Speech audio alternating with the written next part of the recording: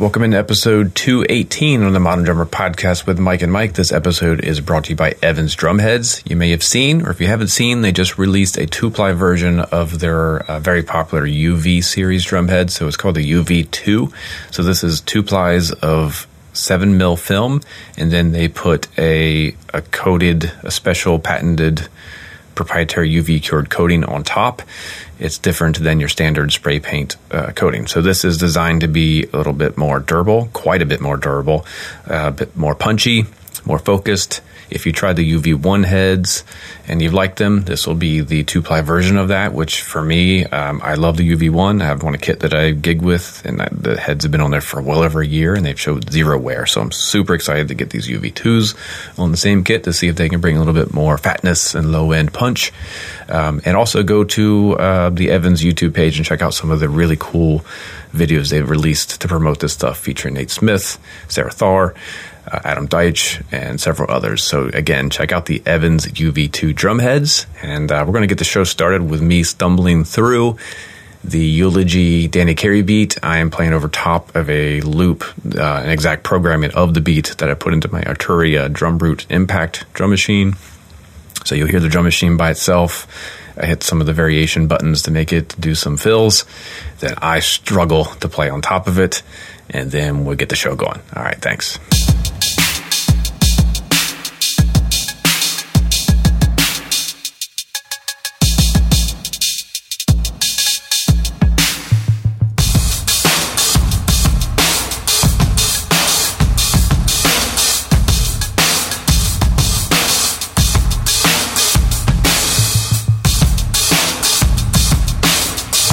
I'm ready, dude. Beautiful. Happy Monday, everyone. Thank you for your patience. I've got a head cold. Yeah. Yeah, it's Monday, dude. People are, well, I know what it is, but I forgot that some of our loyal listeners that take the Friday release very seriously could have been extremely fired up. I get a lot of DMs. Hey, no podcast today. Because I can't drive to work until I see that it's been released. So either I'm not going to work or you better release this podcast. Yes. So thank you for your patience. This is episode 218. We delayed it on purpose because I was attending the Progressive Art Society International Convention, and I wanted to make sure we recapped it while it's fresh on my mind rather than wait till next week when I probably would forget all the cool stuff. So I apologize for my voice. It probably sounds really crazy. I lost my voice Friday night. Typical at a super loud bar, just yelling and screaming, and I like literally felt it pop. Like, oh, I don't have a voice now. So that's funny. I was going to say, how do you lose your voice? You don't say anything in public ever. Well, you just stand there and you hold your drink lightly. It'll be like that for the night, and then you just nod a lot, and you go like, "Cool, man. Hey, what's up?" And then no one approaches you for the hug in the social situation. They come in with a crisp, gentleman-like handshake. So were you with friends? Were you among friends? How did you lose your voice? Well, yes, that's just, after hours getting together with various industry friends, we just kind of bar hop. And, when it's 8,000 decibels in a bar and you're trying to talk to someone you haven't seen in a year, you got to yell pretty much for an hour straight. Yeah. So it just pops. And how was the weather there? Freezing cold. Oh, they're in full winter? Yeah, Midwest in November is no fun. I've come to learn. Yeah, I'm in a tricky spot right now because we are in a place where we're not normally in. Normally winter has settled in, and I live in Northern California. For any of you outside the country that think that California is just Baywatch, it's a huge state. It's a very big state. I live in Northern California. We do have seasons, and we do have winter. Our winters are obviously mild, but we still have winters. Anyways, normally by now it'd probably be in the 50s and low 60s would be our high. Well, our highs right now every day, it hasn't stopped, has been 75. So we have this springtime weather. What's going on? Well, that's what sucks. It's like, this is amazing, and I'm getting in all these great rides, but I know it's because our Earth is dying. And that's like, there's a guilt in enjoying this amount of weather. And it sucks because I'm like, this can't be right.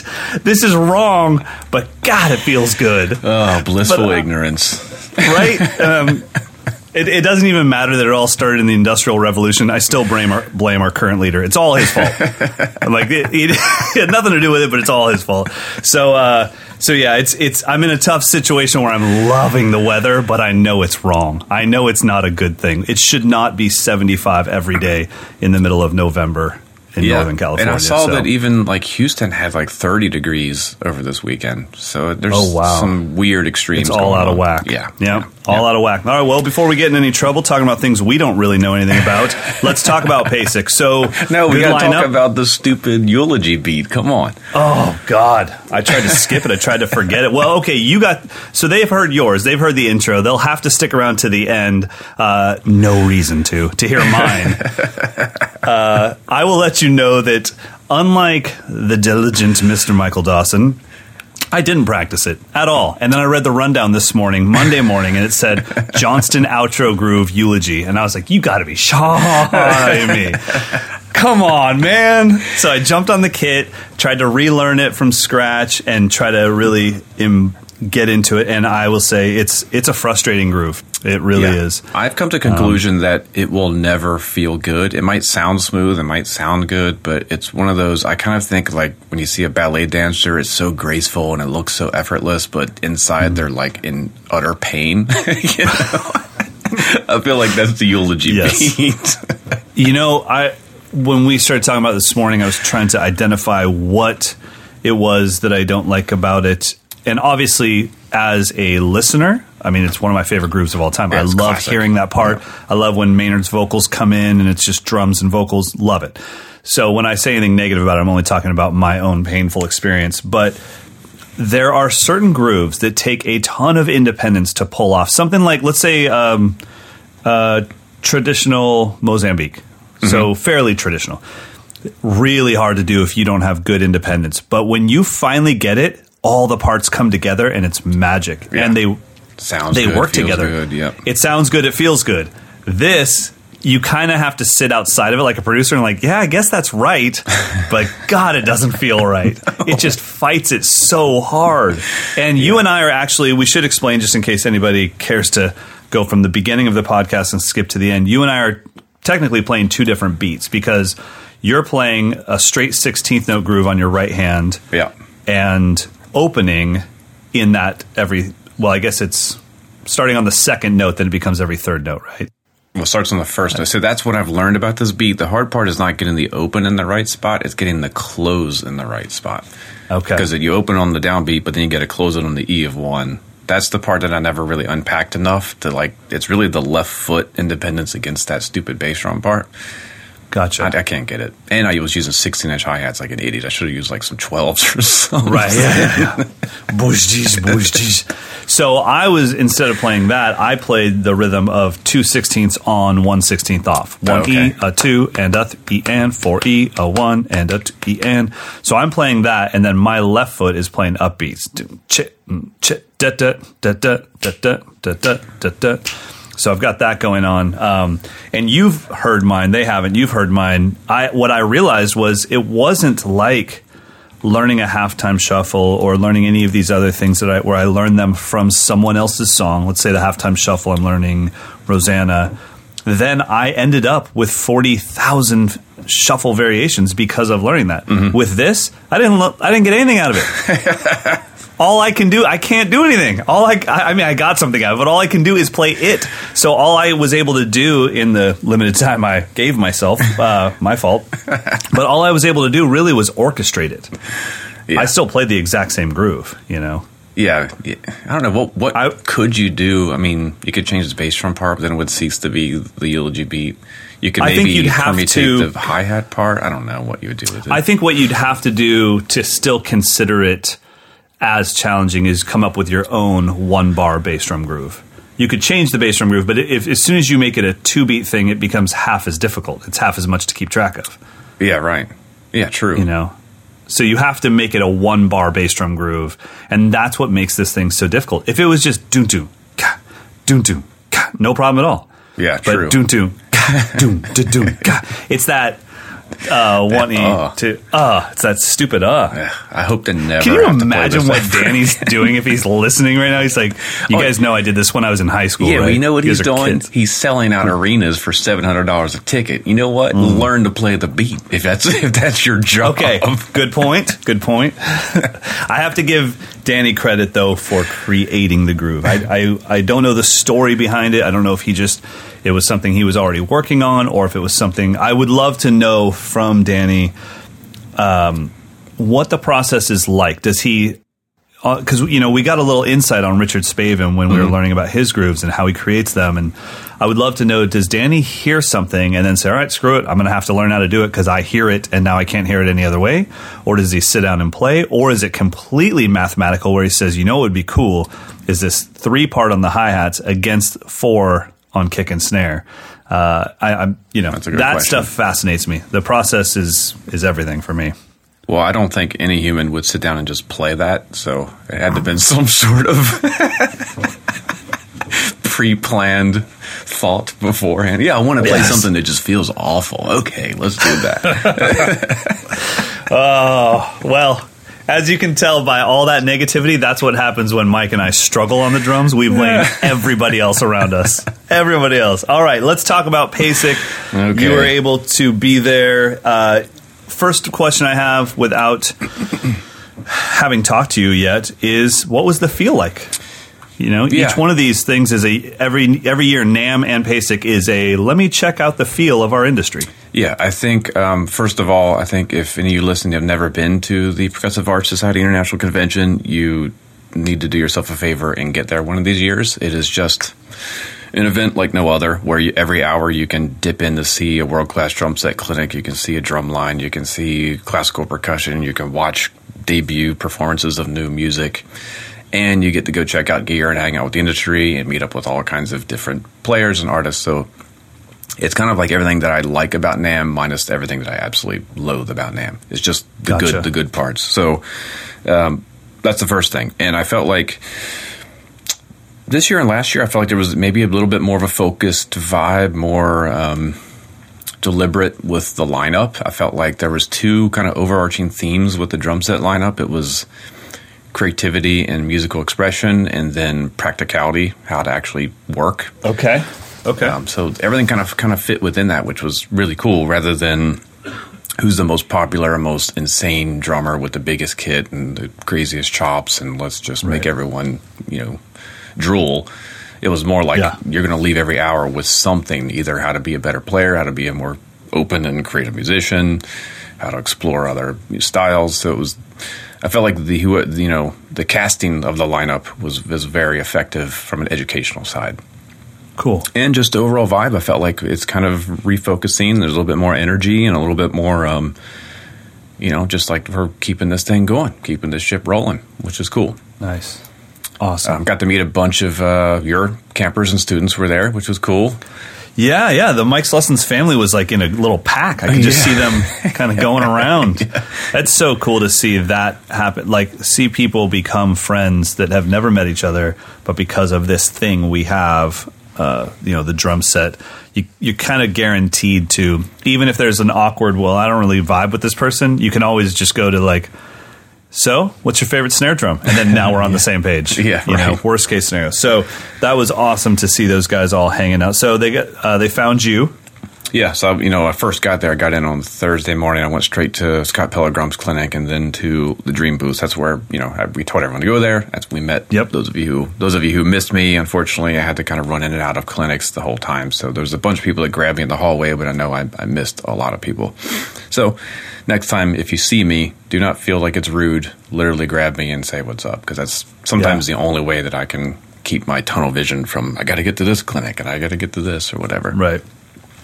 So, it was another great year. I think, let's look at the calendar. So the biggest bummer, I booked my flight and hotel 2 months ago, and then they added Nate Smith as the Wednesday night opening concert when I wasn't going on until Thursday. So unfortunately, I missed Nate Smith with his band Kinfolk. They were the opening concert on Wednesday night.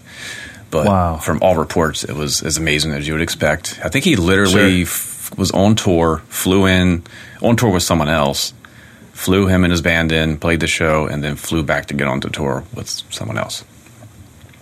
Pretty amazing. Pretty amazing. Wow. So that was Wednesday night. Let's see. Thursday morning, first thing I saw was Scott Pilgrim. I didn't realize it was his first PASIC appearance. Oh, wow. That's awesome. Which was great. And Scott is such a cool, positive, energetic person that I think it was a great way to kick off a PASIC. I'm looking at my notes here. So his thing was essentially the overarching theme that I left there with was don't be afraid of mistakes, embrace them and use them to your advantage, which I think is something that needs to be reinforced, especially when you're dealing with collegiate level students who are like afraid of failure and all of that. Yeah. Well, because they're being judged, Yeah, so he literally went up on stage on an instrument that he hadn't necessarily played in that exact configuration ever before and just experimented and messed with sounds, and then anything that maybe someone else might consider a flub, he just turned it into a piece of the solo. And so it was just cool. And just have him kind of share that, like, my whole mission is to screw up on the drum set and make it work on the fly, which was awesome. And he's so good. That was like the opening bit. And just as if you were there, that at the same time there were 1, 2, 3, 4, 5, 6, 7 other clinics going on at the exact same time as Scott Pilgrim. So, oh my gosh. Yeah. So that's how crazy PASIC is. Wow. So then at noon, where did I go? Oh, Steve Fiddick was there. He gave just a great class. His was a class on, how to play fills in a big band setting. Okay. Which is kind of the contrast. Like, you've got Scott, like, freedom, expression, and then Steve's more like, okay, you got a big band gig. Here's some fills you can use that'll always work and that kind of stuff. Okay. So that kind of dichotomy of PASIC is always fun. There's someone who's literally using the instrument, like in Scott's case, he's using the instrument to kind of further him spiritually as a human being, not necessarily any context of a gig. Right. And then Steve's like, well, what if you get called to do a big band gig? How do you set up these figures? Yeah, like that back and forth, I think, is cool. And it's always great to see Steve. Jimmy Chamberlain played Thursday of Smashing Pumpkins. First time I've ever seen him in a clinic. I was going to say, did he give a clinic or did he just perform? It was a performance with some just talking. He played, some Pumpkin songs and such, but the little bit, again, I didn't see the whole thing, but it felt like he was really focusing on building parts that serve the song. That was his whole theme. Just finding the right part. So he played some classic tracks. I was really surprised by how kind of reserved and controlled he was as a player. It's just from being a fan of the Pumpkins and thinking of how kind of Buddy Rich crazy it can be at times. Like, right. He physically played very, very relaxed, very controlled. Oh, cool. We didn't expect. Okay, who was after that? Okay, here was my surprise group of the whole event. It's a percussion trio called Square Peg Round Hole. Have you heard of them? Okay, I have, yeah. It's like it's a sort of a percussion ensemble, sort of a trancey ambient electronica group. Okay. Really cool. I'm sure someone. It sounds familiar, so I'm sure somebody has sent it to me in the past. It's really cool. So if anyone listening, you haven't checked them out, I think they have a full record out. It's if you like ambient sort of electronic, but it's actually live musicians playing. Very, very cool. Nice. So they were kind of a surprise. I didn't expect that at all, and they had like lights that were coordinated with the music. It was really cool. Really fun. Okay, now let's get into this. Giovanni Hidalgo. Oh. So the great Giovanni Hidalgo, amazing conguero percussionist. Here's what I got from his clinic as well as from Daphnis Prieto's clinic. Quite simply, we are always going to be playing catch up to those guys. Always. Yes. Like thinking 15 years ago, they can play clave with any limb and play patterns over top of it. That was the thing. Oh, left foot clave, whatever. What these guys are doing now, him and Daphnis, and probably many of their peers, their brains are like split in half. So they can play in one tempo, perfectly precise with one limb, play in a totally different tempo, perfectly precise with the other limb, and it's not like a polyrhythm. It's not any kind of metric thing. It's just literally, I'm going to play this Afro-Cuban rhythm with my left hand. Oh my gosh. I'm going to play the exact same rhythm with the right hand. I'm going to speed up and slow down at will. Never lose track of the 4-bar phrase. Never lose track of just the precision. It was dumbfounding. So those two, Giovanni and Daphnis, were the two for me that I left there like, I quit. Like, there's no way I will ever catch up to what those two men are doing. Yeah, it's funny. I was at the last 21 Drums, Mark brought in some stuff because Mark went over to Cuba last year, and he brought in some video footage that he took while he was there, and he was just showing like a club show that he had attended. I mean, it wasn't like some big concert, but what's so different about that is that even if you tried to push yourself to that level, you have nowhere to do it. Mm-hmm. You don't have an audience that will accept it. You don't have an audience that'll pay for it. Where when I look at like even how Eloy Casagrande has developed just from being a Brazilian drummer, even though he's doing metal, his environment is causing him to excel at a level where most rock and metal drummers couldn't even fathom what he's doing. Mm-hmm. And, you have to keep your eye focused on like, what are you doing and why are you doing it? And if music is headed there, then people will just keep up with it, Yeah. And when I remember the PASIC that I did in 2013, maybe, I think that was the one that Ignacio Barroa was at. Mm-hmm. And it was a same thing. Like he was kind of saying, look, like, just so you know, like you can buy all the books you want and all the DVDs, but until you live here, it's not going to happen. Yeah. But the stuff he was playing then, I was just thinking like, dude, that's not even fusion level independence. That's a whole different thing, Yeah. It's something to be marveled at for sure. And those guys, it's crazy. But like, we've seen what's happened to our modern metal just because all of a sudden it became cool to be complicated. Mm-hmm. And we skyrocketed from 5 years ago to where we are now with metal, with the world of Periphery and Animals as Leaders taking us into this thing that's now become a thing. That stuff, because it was cool, all of a sudden, you had just random kids that are like, yeah, I'm doing an Animals as Leaders cover. I'm like, what? Right. I can't even learn the intro. What are you talking about? You're doing a cover. You're 11. But to them, they're like, well, no one's told me no, so I'm going to do it. Yeah.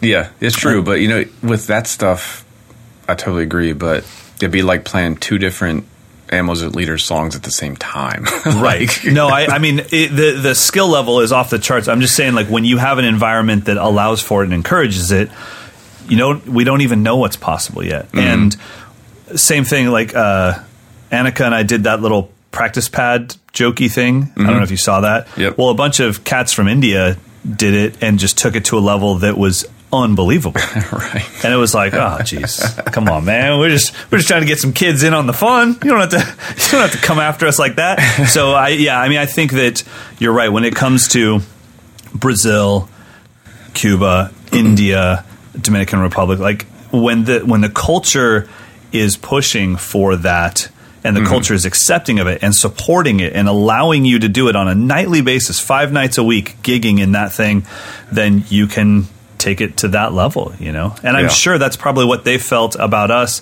50 years ago with jazz.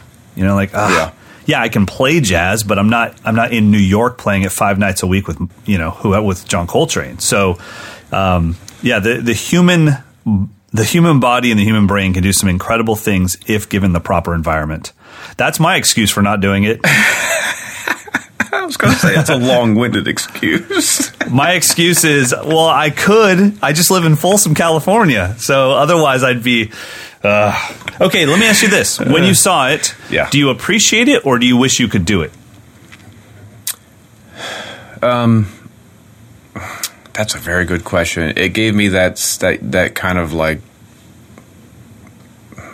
when I was a kid, I would get really kind of jealous of kids who had opportunities to do things that I could never get opportunity to do. Like, I wanted to be a skateboarder. I didn't have a skate park, so I would see kids who were really good at a half pipe. I'm like, ugh. If a half pipe was here right now, I'd kill myself because I don't have the opportunity to skate on. So it was a little bit of that, like, man, like if I just had been in that world where the whole point of it is to explore freedom over clave, how cool would that be? But at the same time, I'm like, you know what?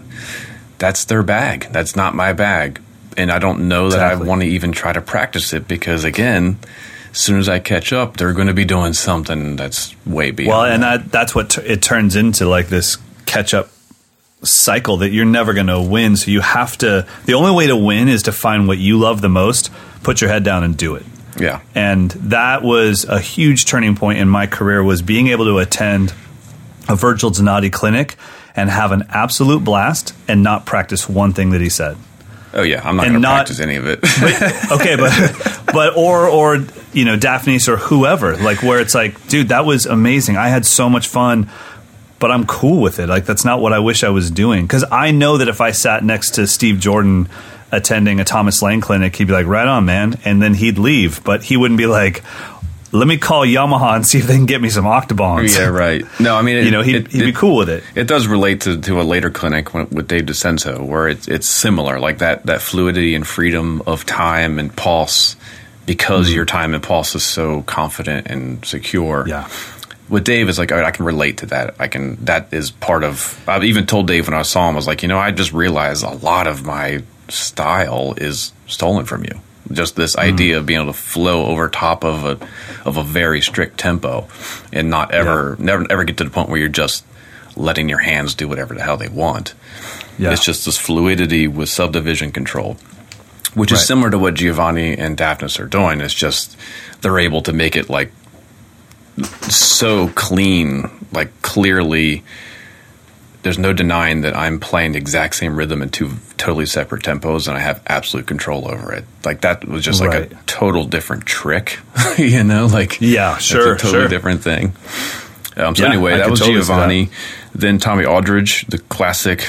I mean, it was like a time capsule of hard rock metal drumming with stick twirls and over the head swinging and double bass. I mean, it's amazing he's still able to do that.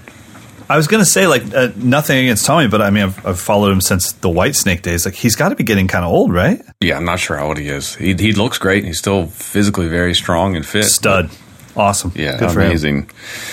Okay, then, our good friend Ash Sohn closed out the night on Thursday. First time I've ever seen a drum set clinician make people cry. Really? Yeah. Cry as in his shuffle's so good they just want to cry? No, or did he actually bring something emotional? He got a little bit emotional of I didn't realize it was his first U.S. clinic ever. Like he's never done one. Wow. Here. So he got a little bit just emotional just of the experience, and our photographer afterwards was like, man, I was crying into my camera. Like, what the hell was going on? Wow. That's so cool. Yeah, so it was great. I mean, he killed it. He did exactly what have you ever seen him play in person?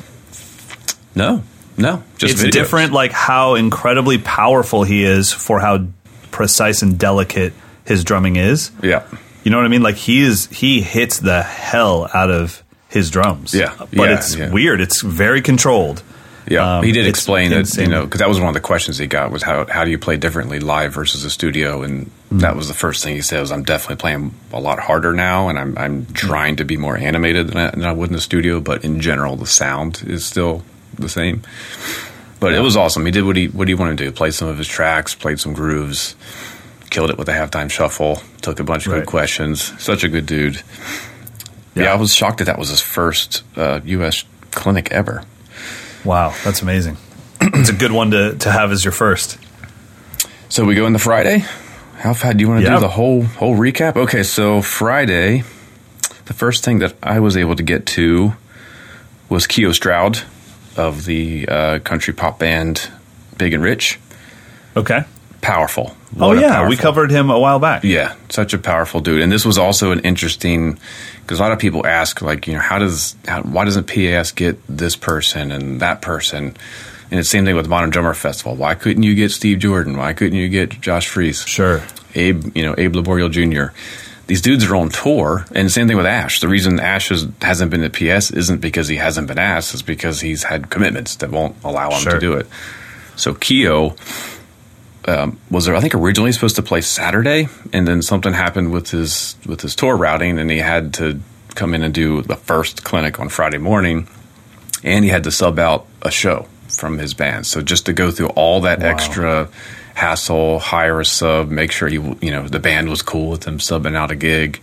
Wow. And had to come in and do that Thursday morning, and then that night get on a plane to go to the next gig. It was crazy. So just his commitment and interest and dedication to do it was super cool. Powerful player. Super fun guy. He had a huge double bass kit. Attaboy. Awesome. Attaboy. Such a sweet guy, too. Rough Raider Reyes Jr.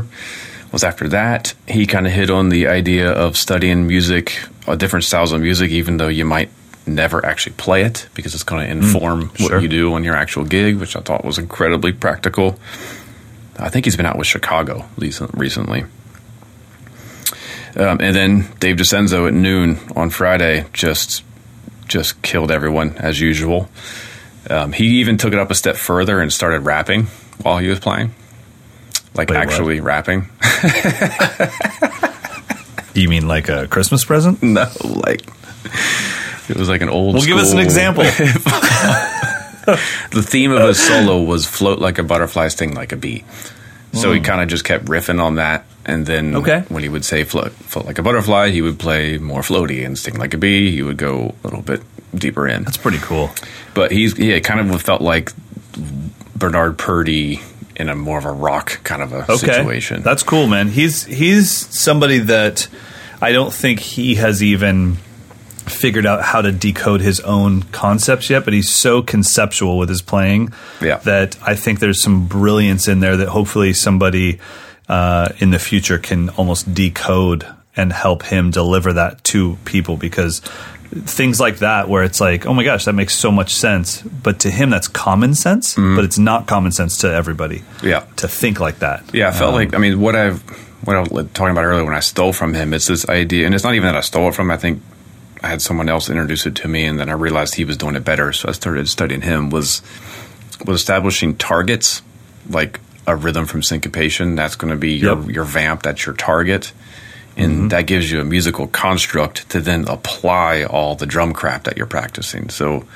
double stroke rudiments, how are you going to fit all your roll rudiments over top of this 2-bar riff? How are you going to figure your hand-foot patterns to make them fit as 16th notes or 16th note triplets, but always outline this accent phrase. Right. So it's this kind of like zoom in, zoom out approach to drum set patterns. Yeah. Which I think gives him that fluidity. Like, he's not thinking about the minutia of the lick. He's thinking, what is the overarching pattern that I'm going for? And then how can I apply what I know as a drummer to that pattern? Does that make any sense? No, absolutely. Okay. I mean, it makes more sense if you know Dave's playing, because that's what's happening is he's in control, but he's also, it's weird, he's a passenger on the Dave DiCenzo train. Yeah, exactly. He's driving it, but he's also a passenger, just like, oh, wow, this is pretty. Yeah. Look out the left, you'll see the Sierra Nevada mountains. He's like, oh, cool. He's trusting all the hours of practicing rudiments and patterns and stuff to then, that's not going to fail me. So now I can then figure out ways to make it fit in a more interesting phrase. So super cool, always inspiring. Always great to catch up with him. I saw him at the back of Brendan Buckley's clinic, and he was just rocking out to Brendan. Like, that's what it's all about. Like, he was into it. So then after Dave was Sarah Thahr. Oh, nice. This must have been her first PASIC, right? I think so. Yeah, it must have been. Canadian, I think she's from Toronto, of Indian. She's awesome. Heritage.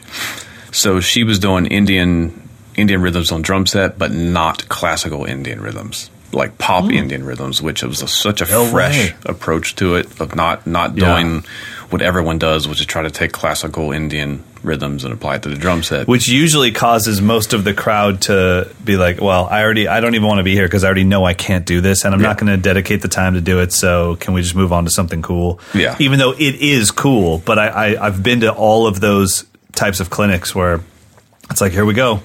It's going to be over everybody's head. Yeah. And so that's so cool that she did that. Yeah, so much more relatable. A more contemporary version of Indian rhythms and less rule-based, kind of make it sound more like funk beats and stuff. But then at the same time, she was always referencing, when I first started playing drum set, I thought of the drum set as a bunch of tabla, not as a drum set. So how would you play a bunch of tabla? So it was really cool, and she's really articulate and really fun. So that was a great kind of surprise clinic for me. And then Daphnis at 3, I've already alluded to it. If you haven't checked out Daphnis Prieto, it is that he's one of those guys that'll make you want to burn your sticks, but at the same time, you have to just keep coming back to him and keep coming back to him because he's just so musical, so communicative on the instrument, so free. But his technique is absolutely flawless. Like, he's a perfect drummer on a technical level. Gotcha. So he did a lot of, improvising over a clave where it was that fluid thing where he could just go in and out of time, but you never felt like he was just letting the hands go. It's just insane. Right. It's just an insane level of musical independence that I think is upper echelon. Good luck catching up with it. Yeah. But also just really fun. He's very entertaining and just fun. So he's amazing. It wasn't depressing. It was just like, okay, that's a master. Let's just appreciate how masterful this man is. And then Dave Elitch was the last major drum set clinic. He came out and kind of surprised me and just played like a mid-tempo rock beat with like no embellishments and just swinging from Saturn. So he went Chad Smith Modern Drummer Festival? Yeah, but super powerful, big motions, but completely fluid, completely relaxed. Just kind of demonstrated his teaching of like making sure your body's not getting destroyed when you play drums. Sure. It was really cool. Huge sound. I mean, it was... Did he have his new snare with him? No, I don't think so. I don't think he was using that. Okay. But he had probably a 22-inch crash cymbal that he hit like it was a 16. Nice. Turn it into a B8 China Splash. Oh, man. Yeah, so that was Friday. And then Friday night, I lost my voice. And then Saturday morning, let's see. Let's kind of wrap this up. Saturday, we had Stephen Perkins just reiterated how much of a rock star the man is and how just positive spirit and just a great ambassador for drumming. That dude's incredible. Absolutely. He just came out and jammed some James Addiction songs, Born Papyrus songs, just did what he does, and it was just so inspiring. Let's see, the next one I got to was Brendan Buckley. So I think Brendan was the perfect example of, I'm going to teach you something that will make you better so you can get a gig, as opposed to I'm going to show you how to be more expressive on the instrument. It was more like, this is a fast track to get your drumming under control so then you can play actual gigs. And it all came from the premise of developing your unisons. So eighth note unisons. Oh, wow. And then adding accents to create backbeats and things, and then changing the bass drum part. So then now you've got grooves, right? Playing them straight, playing them swung. So now you've got straight eighths. You got your swing beats. Do the same thing with 16th notes, and then just kind of evolving from this simple premise of, can you play quarter notes with all four limbs, perfect unison, perfect balance, and then depending on tempo and subdivision. And then he just had all of his vocabulary. So he's like, if there's one tempo or one feel that you're really uncomfortable with, start with unisons in that tempo or that feel and just absorb the subdivision and then explore accents and orchestration and all that. How many of us think that we could play all four limbs in unison in quarter notes at any tempo, and then if you had to do it in front of a judge, could you really do it? Yeah, no, because no one practices that. Nobody practices that. No, but it makes perfect sense. Like, his logic, it totally like, does. This makes, because he's aligning his body like in each subdivision and getting totally comfortable, totally balanced, and then exploring, making music with it. Right. So it just made perfect sense. Like, that's how you get from I can't play a halftime shuffle to I can own a halftime shuffle. Yeah. So that was great. And then the last one that I was able to go to before I had to fly home was Antonio Sanchez, which was... what a great lineup this year. Yeah, incredible lineup. And then Stanton Moore was the last clinician. Unfortunately, I had to miss it, but everyone said it was amazing, as usual. But Antonio was the opposite of Brendan. It was, we're going to explore composition and making sure you're shaping your improvisations and you're using the drum set as a tool for essentially free composition. And it was awesome. He brought a kid up on stage. I think he'd been playing drums for a year and a half. And within 10 minutes had him playing a cohesive drum solo. Really? Yeah. I mean, you could tell by the end of it, he's like, oh, we could spend another 5 years on this. But it went from a kid just hitting the drums too much to like, oh, you have a theme, you have variations, you have development. It was pretty impressive. Wow. So he's great. I think he's the premier compositional drum soloist on the planet at the moment. Yeah, for sure. Agreed. So amazing. So yeah, that's PASIC. And I flew home, and I missed Stanton Moore, like I said, unfortunately, but I'm sure it was great. Wow. That's awesome, man. Well, hopefully I can be there next year. It was busy. It's always a busy time. Like I always plan on going to PASIC, and then it's right when our camp season ends and my work begins. Yeah. As far as, since I talked to you last, I think I've filmed probably about 40 videos. Filmed, edited, uploaded. That's a lot of work. And they're all, and these are not Instagram videos. These are like 7-minute videos. And so, yeah, I mean, I'm getting like paler and paler by the day because I just haven't seen light in a while. And then on Friday, I head to Singapore. Oh, that's right. Goodness. I'm starting to kind of work out all my clinic stuff for that because I haven't done a clinic in a little while. So I'm dusting off the laptop and my clinic tracks and all that stuff. So yeah, I'll be heading to Singapore on Friday. Is this a new clinic presentation, or is it a version of what you've been doing the past year? This is the hybrid. This is half new. So all the teaching is brand new. Mm-hmm. And then the only thing that's changing about the performance is that I've added in a drum solo, like an open drum solo. Oh, cool. And I think I've cracked my own personal code for, this will be my first time to test out my new theory of in front of a crowd, improvisational drum solo stuff. Oh, and we're back. Lost you for a second. Did you get? Yeah. This will be like my first time testing out this thing of, okay, what I want to do is I want to be able to play drums by myself and allow other people to watch that happen. Yeah, I'm in the same boat. I'm in the same boat. And that was a big part of Antonio's thing, was the impatience that we all have at with those types of moments. Like, leave 2 measures of silence and it's going to feel like 10 years, but that could be the most effective thing you could do. And I could tell everyone in there's like, yeah, I don't know if I could do that. Just the impatience of well, and then there's the other thing of where have you been putting this information for the past couple of years? My improvisational information has been stuck in 60-second chunks on Instagram. And, somebody says, dude, you should really let that develop. Till when? The 2-minute mark when you can't watch it anymore? I have 60 seconds to get my point across. So it's like, can I take that 60 seconds and stretch it out to 4 minutes and allow themes to develop and allow for space and say, okay, like let's zoom out a little bit. The other thing that I had to find in all of this is and this is a tough thing, and I don't know if you've had to go through this, but not what am I good at? What do I like about my drumming? Because I will play better if I'm playing stuff I actually like. And there are little aspects of my drumming where I see an old Instagram video and I'm like, dude, I dig that. I dig that a lot. I'm not judging myself. I'm not looking like at the stupid faces I'm making. I actually like the way that sounds. Bring that into this solo. Play more of that stuff that you actually like as a fan of drumming. It's a tough thing. Yeah. There's a difference between what are you good at and what do you like. Yeah, what do you spend all your time practicing? You realize you hate it. That happened to me quite a few times over the years.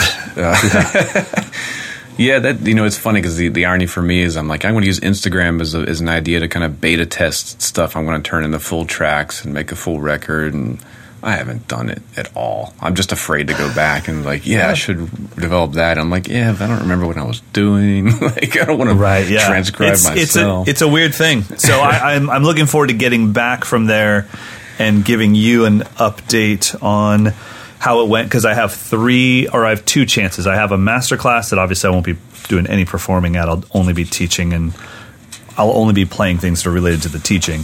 But then I have 2 separate clinics, and one on Saturday and one on Sunday. And so with those, that'll be my chance to try this thing out and see what happens and see, okay, how much can I detach myself from the situation but just be in the moment? Because I'm at a place now where really when I sit down, I can get through a 6-minute solo every single morning, because that's the first thing I do. I walk into the studio, I turn on a couple lights, but not all of them, and then I sit down, no warming up, and I play a drum solo. And I'm at a place now where I can actually control the drum solo while it's happening. I know exactly where I'm at. I'm like, man, we've been here for a while and we're at an up tempo. Let's get out of this. Let's give their ears a little break. And I can do that all in the moment. Can I do that when everyone's staring at me and they're like, oh my gosh, the American's here. He flew all the way here. It was a 20-hour flight. We can't wait to see this. Do I then do what I would normally do, which is I fall back to everything that I know has worked in the past, which is like completely memorized, stale, regurgitated bullcrap in my mind. There's nothing like I don't even want to see it when it's over. It's like I just call it pulling the parachute. I pulled my parachute too soon. I got scared the ground was coming, and I just yanked on the ripcord. You know. Yeah. So we'll see. I'm excited. Maybe we can talk about it next time. And I'm wondering what techniques, strategies you have, because for me, it's the environment is what screws me up. And playing in front of people, that doesn't really bother me. It's the drums sound totally different in this world, and yes, I literally can't play them the way I do at home. Or sometimes I just wear earplugs, so at least I know that's the same. Like the muffledness of the drums is going to be consistent. Yeah.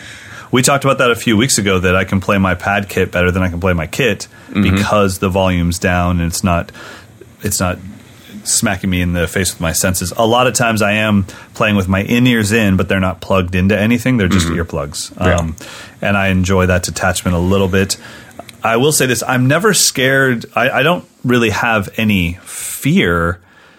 At no point am I playing a drum solo and thinking like, oh my God, I suck. That's never on my mind. Even in the worst times, what I'm thinking is, God, I hope I don't let you guys down. You've been supporting me for so many years. I'm finally here. Hi, Juno. I'm finally here in person, and I don't want to let you down. And that's what's going on in my head. And that's when I reach for those low on the shelf licks and those chops that are like, oh, well, you know. And I don't want to be in that situation. Like, hey, it worked at PASIC in 2013. Let me go for this one. Like, screw that.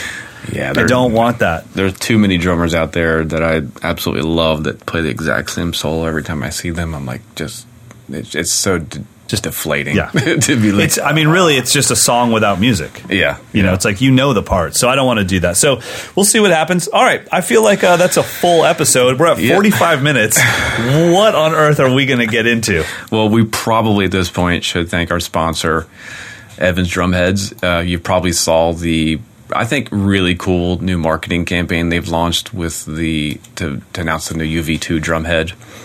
I think it's just a fun approach to marketing with this AI. Evan is the character. But anyway, the drumhead itself, they sent me a pack to check out. I was a big fan of the UV1, which is a single ply head with this thin coated applique. I don't know how it's adhered, but they use a UV cured process that covers the whole head. So it's kind of like a big sticker, but so it's not a spray paint, I believe. But now they have a 2-ply version of that. So it's 2 plies of 7mm film, and then they have it coated with the UV cured coating. It's supposed to be incredibly more durable and a little bit punchier. I will say I've had the UV1s on my gigging kit for a couple years, and the coating has shown zero wear whatsoever. Really? Yeah. So I'm really stoked to try out the new 2-ply UV2. If you haven't checked them out yet, go check out the stuff they put on YouTube. They've got Nate Smith and Sarah Thar, and I believe Adam Deitch. They're all kind of part of this campaign. But yeah, check out the new UV2 drum heads from Evans. If you're looking for a 2-ply head that's a little bit punchier than your standard coated, and supposedly a lot more durable. We'll report back on all of that once we get the review happening. But thanks, Evans, for sponsoring the episode. Should we talk about Jerry Rowe now? Absolutely. So Jerry is somebody that I honestly there's so many of those Nashville guys that I don't even know exist until someone else, like a company, calls your attention to them. And until Meinl put out a bunch of videos for him, I had no idea who he was. But I remember it was a big deal for Meinl because they said, look, we're introducing this cymbal line that has taken us a very long time to create. It is going to be the highest level of cymbals we've ever created, and our American, like the first person to play them in our videos is going to be Jerry Rowe. And I'm like, who's Jerry Rowe? And they said, oh, well, we'll send you the videos. They did, and I was like, wow, this is crazy. You're going to have a guy actually play music? Like, wait, what? Aren't you supposed to get your most chopped out, master, choppable, choppy guy to chop like, these up? Choke them, hit them so hard they choke. Yeah, to show that, so that no one knows what they actually do. And it was really cool. Chris Brewer said, no, we think that these are the most musical symbols we've ever created, so we're going to have somebody play just some great music and give them space. And that was my introduction to Jerry Rowe. And then from then, just starting to follow him and then seeing him play on his own a little bit, I was like, oh, this isn't a country drummer. Yeah. This is a drummer that happens to have some country gigs and some country sessions. Yeah, so Jerry Rowe is Nashville first call session drummer. It comes from a long pedigree of Nashville musicians. His grandfather was the great Jerry Reed, country music legend. His father, Dave Rowe, is a top session bassist. And then Jerry was kind of born and raised in the studio. I think it says in the story, which he's featured in the December issue. He did his first professional session at age 11. Jeez. So one of those guys. Once again, you're just not going to catch up. So before we talk about the other side of his career, let's drop in some audio from these Meinl clips that kind of showcases his Nashville studio, beautiful touch, amazing sound. Let's do Single Flange Blues first.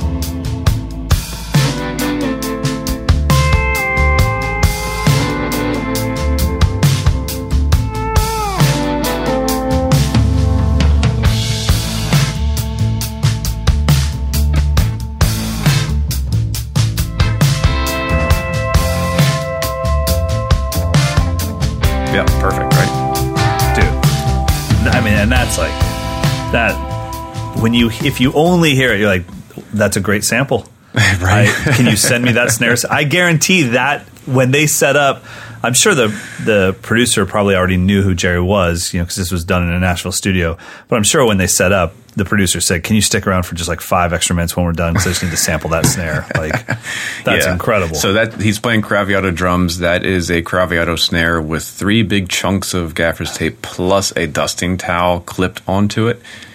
And I think. And what kind of head do you think that is? Well, that's what I was going to say. This is a secret weapon. That is I'm pretty sure that's a Remo Renaissance. Probably Renaissance Ambassador or Renaissance Emperor. Those are the heads that most symphonic percussionists end up using. So it's that sort of open but earthy, darker kind of sound. I love the Renaissance Power Stroke 3 bass drum head. So to see this on a snare drum, I'm like, all right, I guess I got to go back to the Renaissance. Yeah. So it sounds fantastic. I mean, his playing's incredible. All right, so let's do one more from the Meinl session. This one is even more earthy. I think this is kind of more of a Tom Waits kind of Jim Keltner vibe. The track is called Pre-Aged Custom Relic Derby Convention.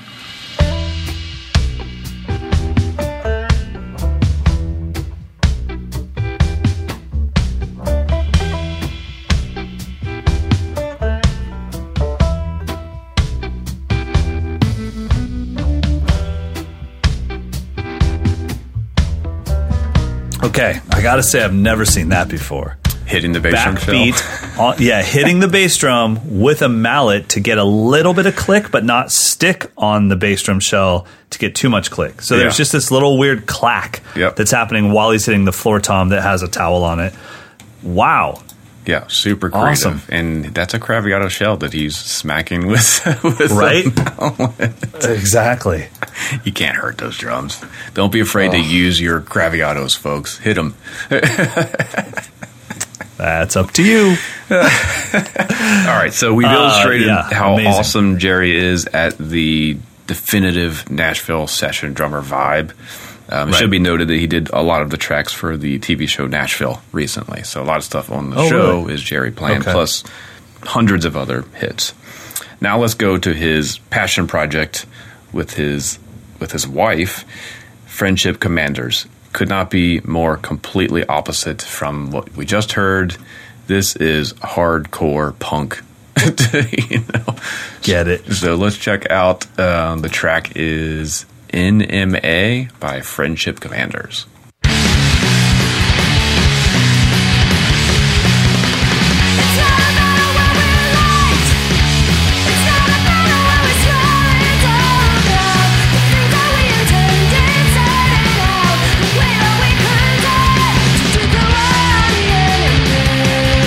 weird about this, it's not that he can play this. I would assume that any of the Nashville Cats could, if they grew up in the right era, could play this stuff sonically. Mm-hmm. What's crazy is how much he visually, with his body, plays different when he's in this band than he does when he's doing the Nashville studio thing. Like, he totally, when you're watching, if I walked into a club and saw this guy, there's no way I would think that guy is a Nashville session cat. Right, true. Because there's like a different way of almost choking the stick and playing with more forearms than you need to. You can play this stuff great with flawless technique. Yeah. But if I see you do it, I know, come on, man.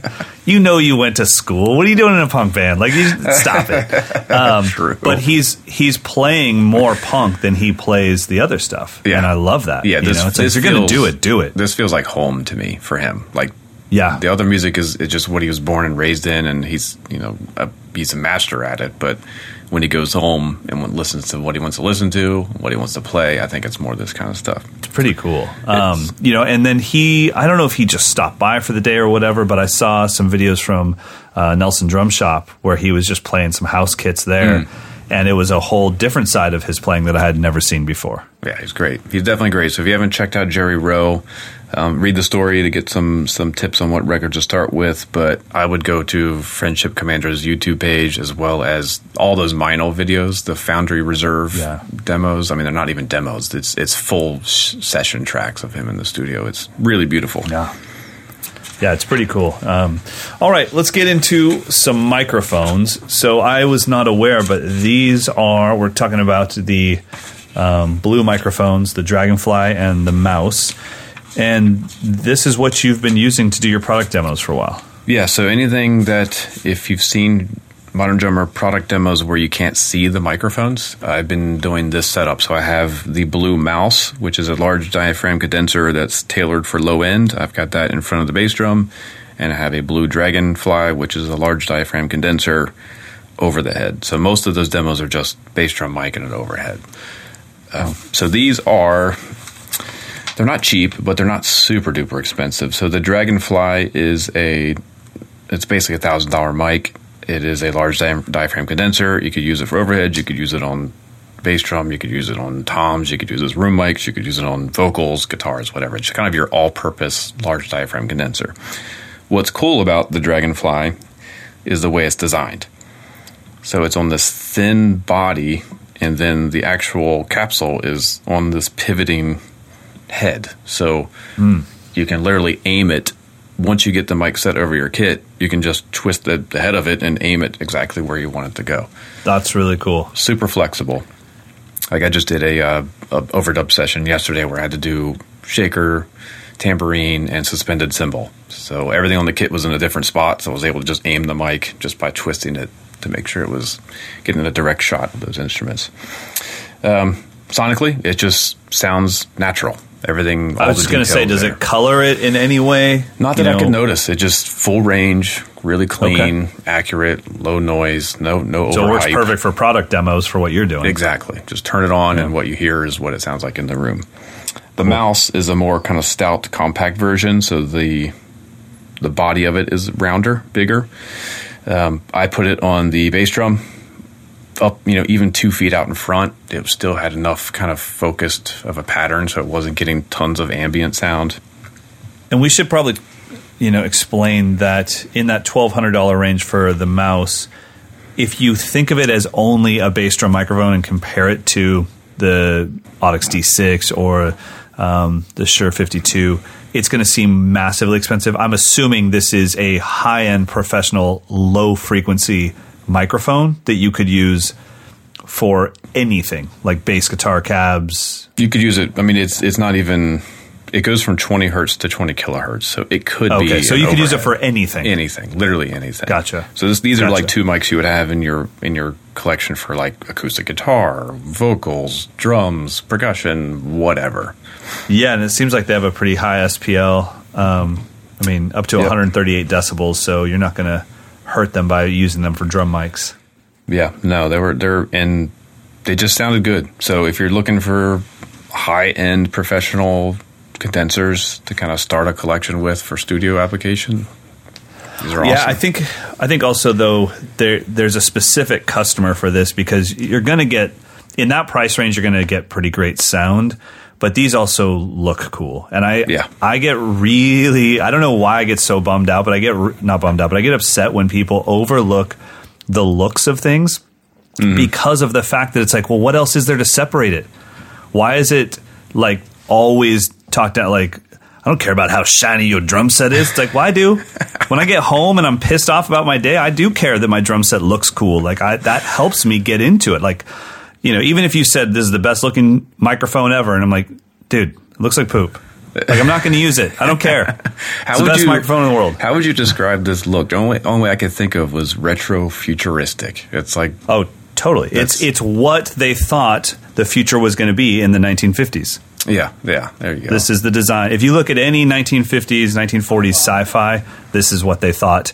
This is what all the microphones in the spaceships look like. Right. You know, it was like super retro futuristic. I think that's a great description for it. I think they look gorgeous, and I mean, I didn't know this is what you've been using, but you always have such a killer sound. So yeah, they don't take much effort. That's what I look for in these kind of mics. Like very little effort. Just turn them on, and it gives me the sound. I can tweak it if I need to. They take EQ, they take compression really well. But as a starting point, put one over top of the kit, one in front of the bass drum. That's what the drums sound like. Nice. So awesome. Check them out. And check out the rest of the Blues catalog. I also use the Hummingbird often, as they're like pencil condensers. We talked about them before. But they're also great for on the snare drum. Like the Carter's kit on Lion King is mic'd up with just a Hummingbird. I mean, a Hummingbird on the snare top, and that's it. And it sounds amazing. Wow. So yeah. Awesome. That's that. Fantastic. All right, let's get into a couple listener questions, like one. Okay, let's see. What do we got here? Oh, I've got some good ones, too. Really? Just one? All right. No. We could do two. But we're pretty deep, bro. All right. We're already over an hour. Okay, this one's from Rigo. He was asking me why we haven't answered it yet, so I'm going to put him to the top of the list. I live in Arizona, and I'm always on the lookout for drum clinics near me. It seems that there are always well-known names hosting drum clinics overseas, but not quite so many in the U.S. My perception is that the drum clinic scene is not as big in the U.S. as it is in Europe and or Asia. I'd like to know if that's how you see it as well, and if so, your thoughts on why it might be the case. I can answer all of that. You're about to go to Asia now. So yeah, exactly. You didn't go to PASIC, and you're about to go to Asia. Exactly. I can tell you exactly how it's going. At some point around early 2000s, the clinics in the U.S., the attendance started to really, really drop off. My thought is that it was a combination of a new world of media coming in and older shop owners and older drummers not knowing how to use that media to their advantage to promote themselves. So what was happening was you were getting a lot of guys where the shop owners and the drummers neither knew how to promote, because back in the day it'd be like, wow, I'll send out my email list, or I'll put up flyers at the local record stores. All of a sudden this new thing came in, and certain demographics just didn't know how to take advantage of it, and you would always hear, yeah, Terry Bozzio was just in your town. Like, what? How did I not know about it? So it wasn't even that people weren't willing to attend it. They didn't know it happened in the first place because there was like a miscommunication. So that's what was going on. Now, while that was happening, the reason why the clinic scene is massive overseas is a lot of it is that they're bringing in foreign drummers. So it's an event when I come to Singapore. I can tell you that like the clinic scene isn't that massive in the UK for UK drummers. It's not like every day Eddie Thrower and Craig Blundell are over at Bell Percussion. It's not like that. It's the opposite. So it's an event. And so what's happening is you've got a lot of companies that I play for. They'll send me over there to do a clinic run, and it's well attended because the American is in town and he won't be here for another couple years. Now, what's happening right now is we are getting a new era of shop owners that are younger and grew up with social media, and they are fans of younger drummers. And by younger, I mean even in their 40s, but they're fans of drummers that grew up with social media. And now you have two parties that understand how to promote events. So Rupp's Drum Shop in Denver, Colorado has a new owner, and he's very young, and he gets it. And he's like, well, you know what? We're having Nate Smith. Why have Nate Smith in the store when we're going to video the whole thing, let's put them in a whiskey distillery. Okay, well, that's badass. Now every drummer in the world that does clinics is like, hey, how do I get over to Denver, Colorado? Because that guy's doing it the right way. So I think Rigo, you're probably only about 3 or 4 years away from the clinics making a resurgence in the U.S. because now people are willing to support this stuff. They want to go see their favorite drummer live and have access to him. Because even a live show for a clinic, I mean, you're still only dealing with maybe 150 people at the most in the U.S. So you're still getting great access to your favorite drummer. So people are willing to do that. I don't think it's a thing of, oh, YouTube ruined it and no one wants to attend an event. Not when you're dealing with people that small, groups that small. People are still willing to go. They just didn't know it was happening in the first place. So yeah, that's my opinion on it. Now, what about this theory I've had was when drum clinics were free, there's no reason to go. But now I'm seeing a lot of like high-priced clinics. They're calling them something else, but they're master literally classes. Yeah, they're literally just clinics, and they're selling out as opposed to come down to the local giant drum store and no one's going. I totally agree. I think there has to be a value put on education, and when you make something valuable, it holds all the parties accountable. The clinician can't just go in there and screw around because people paid to witness this, and the people that paid to see it can't come and just be on their phones the whole time because they paid to see it. So they got to get their values worth. I totally agree. I don't think. I've never had a clinic in the U.S. that didn't sell out. And that's because I know how to promote a clinic. It has nothing to do with me. But at the same time, all those clinics are always charged for. Because my fee doesn't change no matter what. I have a very set clinic fee. This is my clinic fee. You want to charge $1,000 per person? Whatever. It doesn't change anything for me. But no one will show up. If you want to charge $5 a person, maybe you'll make your money back. I don't know. So usually, generally, a normal clinic, if it's not called a masterclass, I don't really contact the owner unless I see that they're charging more than $20. If it's more than $20 and it's just a clinic, I usually will say, hey, have you done clinics at that price point before? Do you feel comfortable with it?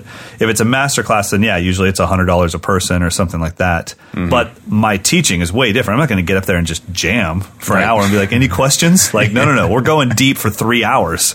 So yeah. Okay, hope that helps, Rigo. All right, here's we'll do one more. This one's from Aaron, and I picked this one because I just had a conversation about this very thing with Bill Bachman at PASIC. So my question has to do with stick grip. 25 years ago, I was taught to keep the top of my hands facing the ceiling when playing the whole kit except the ride, where the thumb is facing the ceiling. I've heard Weckel talk about ergonomics and specifically how he plays the ride. It's interesting, but not working out for me. I seem to have more luck with the French grip. What is your take on the different grips? Am I at a disadvantage for not playing them the same way Weckel or you guys play? So I'll give you... If the tops of my hands had to face the ceiling, I'd be in trouble. Oh my God, that hurt. I wish I could remember what Bill said at PASIC. He was kind of joking around, but essentially he said he wants to take German grip and send it off to sea. Like, never to come back. So, I don't... It's such an uncomfortable way to play. Let me give you the illustration he gave me. Hold your hand up straight like you're swearing on a Bible. Okay. And keep your hand relaxed and just wave it, up and down. Okay. Totally free, no tension. Sure. Now, pinch your thumb to your first finger as if you're holding German grip and try to make that same waving motion. Oh my God. Yeah. That's so much tension. That tension in your hand. That's just because you closed the thumb and the first finger. Yeah. That's the problem with German grip. It automatically restricts the flow of your wrist. Yeah. And if I do that with my hand in more of a French grip, it's a rotation. I can do this all day long. More of a rotation. Yeah. Totally. It's more natural. So that's the short version of he and I have had hours of conversations about this stuff. But that was the synopsis was that hurts. Send it off to sea. Don't use it anymore. I totally agree. I've never... the only time I've shown people, like, here's the only benefit I can see from German grip is that when you put a stick in German grip, the stick is absolutely 100% locked side to side. You cannot move. The only way to lose a stick in German grip is to drop it. That's the only way because it's locked by fingers on one side and thumb on the other. As soon as you go to French grip, it can literally just fly out of your hand if you accidentally hit a rim going 300 BPM around the kit. So it's a very sturdy grip, but it's not. I mean, even if I'm on a single surface and I'm just a pad in front of me, it's still American leaning towards French. I don't go full elbows out and French timpani, right? But I still, it's I still think in the end you need to study the techniques and then find comfort. But you have to be aware of technique. Like I wouldn't just let somebody that's never played in their life, I wouldn't just say whatever's comfortable to you. And then they come back, I'm like, oh my God, it's an abomination of technique. Don't tell anybody you study with me. I introduce them to the techniques. I watch them play. I'm looking for stiffness. I'm looking for what's causing them any kind of discomfort, adjusting. And then from there, I do want people to find the most comfortable way to play the kit. Why do you want to be in discomfort when you play an instrument that's already hard enough to play? Yeah. No Why am I mad at you? You didn't do anything. I'm like yelling at you. All right. Yeah. So I think we answered it essentially. Yeah. Don't stick with one grip, right? Is that the summarization of it? I think you pretty much said that you're sending the German grip out to sea. Yeah. I don't know what that means, but I'll stand by that because There you go. Especially once I did that simple exercise of waving with no grip and then waving with the thumb. I mean, I could feel grinding. I can feel my bones like grinding against tendons. So bye-bye. All right. So that's it for questions. Bye-bye. Send yours into mdinfo@moderndrummer.com. We still have a bunch to get through, but we could use some more audio questions. Those are always fun. mdinfo@moderndrummer.com. Time for picks of the week. What do you got? An old one that I had to revisit. So one of the drawbacks, Adobe, if you're listening, and you'll be getting a letter today from me, but one of the drawbacks to Adobe Audition is that you can't record a click in it. You can have a metronome, but in Pro Tools, and I don't know about other things, but there's an actual plugin that is a click. Yeah, Logic and then has you that can too. okay, and then you can send that to a bus, and then you just track that. Yep. You can't do that with their metronome feature, and there's no native plugin that is a metronome. So I was like, literally what I've been doing is putting the metronome on my phone, and then with one of my microphones here, I track my phone. That sucks. It's stupid. It's stupid. So. But then the other thing is we were tracking one of the songs with my band, and I was like, oh, God, I totally forgot. It goes to 4/4 here, and I track the metronome in 3/4. So the old thing that I was like, oh, I totally forgot. I used to use this all the time is I forgot about Fruity Loops and how Fruity Loops 20 is out of control, dude. It is so robust. I don't even know what that is. I started with Fruity Loops 2000, whatever it was. Dude, download the free version today. You'll be in Dawson heaven. I was like, oh God, where's the cowbell? Do you have a cowbell? But it's amazing, and I totally forgot. I used to do all of my MP3s for drum beats that way back in the day, and I was just trying to think like, there's got to be a program that could just make me a click that I could then put in as an actual audio track to this. Because even though that's the only limitation I've really found that's bothered me about Adobe Audition, I couldn't get Pro Tools to open yesterday with my band here. So I was like, you know what? Screw it. I'm done. That was it. That was your last chance. Sorry, PT. So check out Fruity Loops 20. You can get a free download just to check it out. But if you want to make really, really... if you want to make a click track, that was pretty easy to do. But if you want to make really long patterns and synths, and it is a DAW as well, you can record into it if you want. So it's pretty cool. I don't know what the paid version is. I just needed to make a click track. I just needed it for a week. Nice. But I'll probably pay for it. And I just forgot how cool that thing is, and I forgot how much that program influenced the Groove Scribe. Okay. That's what I was using when Lou and I created the Groove Scribe. And he's like, well, what do you want? I'm like, just give me some dots. Give me 16 dots and let me fill them in, and then it makes notes. Because that's what Fruity Loops does for audio. And, just the visualization of it was definitely based off Fruity Loops for sure. So sweet. Yeah. There you go. All right. So my pick of the week is a record that came out just 29 years ago. Oh, sweet. It can't be that old. 1991. Now you're asking me to do math, but okay, that just sounds old for how 19 years ago. How's that work? Okay, well, I can tell you right now that record holds up, man. That thing still sounds great. Yeah, so it's Sting's record, The Soul Cages. We featured Manu Katché a couple episodes ago, and I went down the rabbit hole of his stuff. And I always kind of leaned more towards the Peter Gabriel things, and then I'd forgot that he did this Pinnacle record. It's the record before Vinny joined, so it was Manu. Yep. And then Vinny did the tour. So I knew the live versions of all this stuff, but I never really spent time really listening to Manu's playing on these classic songs. And I told you before we started, I don't think there's another drummer on earth who, if they would have been hired to do that record, would have done as interesting, as musical, as creative, as funky of a job as what Manu did. Every track has stuff you're like, no one else on earth would have thought to do that right there. Putting a huge snare drum downbeat on one every 4 bars. Like, who does that? Playing the beat completely backwards during the B section. Who does that? All the little colorful splash cymbal things.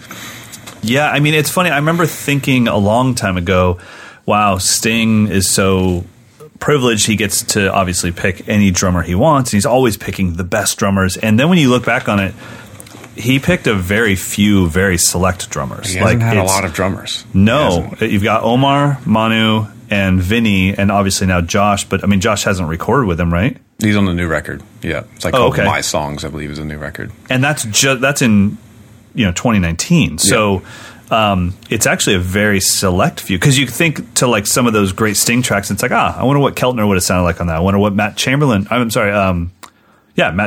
sounded like on that. And God, you got me all messed up with Jimmy Chamberlain. I'm like, I'm not talking about the guy from the Pumpkins, although it'd be cool. That's not what I'm talking about. Yeah, I mean, and so it's he's actually been very select with the drummers, and Manu's playing in Sting songs is quite different than Omar's and Vinny's. Yeah, it's so lyrical and so free. That's what I'm learning. Like, if you think of straight ahead jazz, like the Roy Haynes approach, where it sounds like he's playing a lot of notes, but it's just perfect. Like, it's just perfectly placed spots where the drums jump out in the front. And it's just so lyrical, so poetic. So that album is kind of killing me. I listened to it 6 times over the past 2 days. Attaboy. Just nonstop. Nice. So that's the Soul Cages by Sting with the great Manu Katché. And I think also the snare drum sound became what Vinny adopted while he was with Sting. Dude, when you hear that first snare on Mad About You, do-do-do-ga, oh my gosh. That's like, that's the same snare sound that Vinny gets on I Hung My Head later, on the next album. And so, very cool stuff. Great record. All right, everybody, we'll have an amazing week. Sorry for the delay, but we did want to make sure that we recapped PASIC properly. And I think a 45-minute rundown of your weekend was good. We went deep, dude. Well, but that was awesome because, I mean, it was like a feature of some of the greatest drummers in the world to talk about it like that. I really enjoyed it. We kind of take advantage of it. Happens every year. Like, this is such a rare thing in the universe to have some of the greatest artists. And we just talked about drum set. We didn't even talk about all the other stuff that was going on. Course. So, I think it was important. And special thanks to everyone at PAS for keeping this train moving because it's so vital. Absolutely. All right, so we get to hear you stumble through Eulogy. Actually, no, you did a great job with it. No, dude. That was a 5-minute prep. Get the mics on. No excuses. No excuses. Fine. Fine. I recorded 40 videos in the last week. See you next time. Whatever. Doom ding, doom ding, doom ding, doom ding.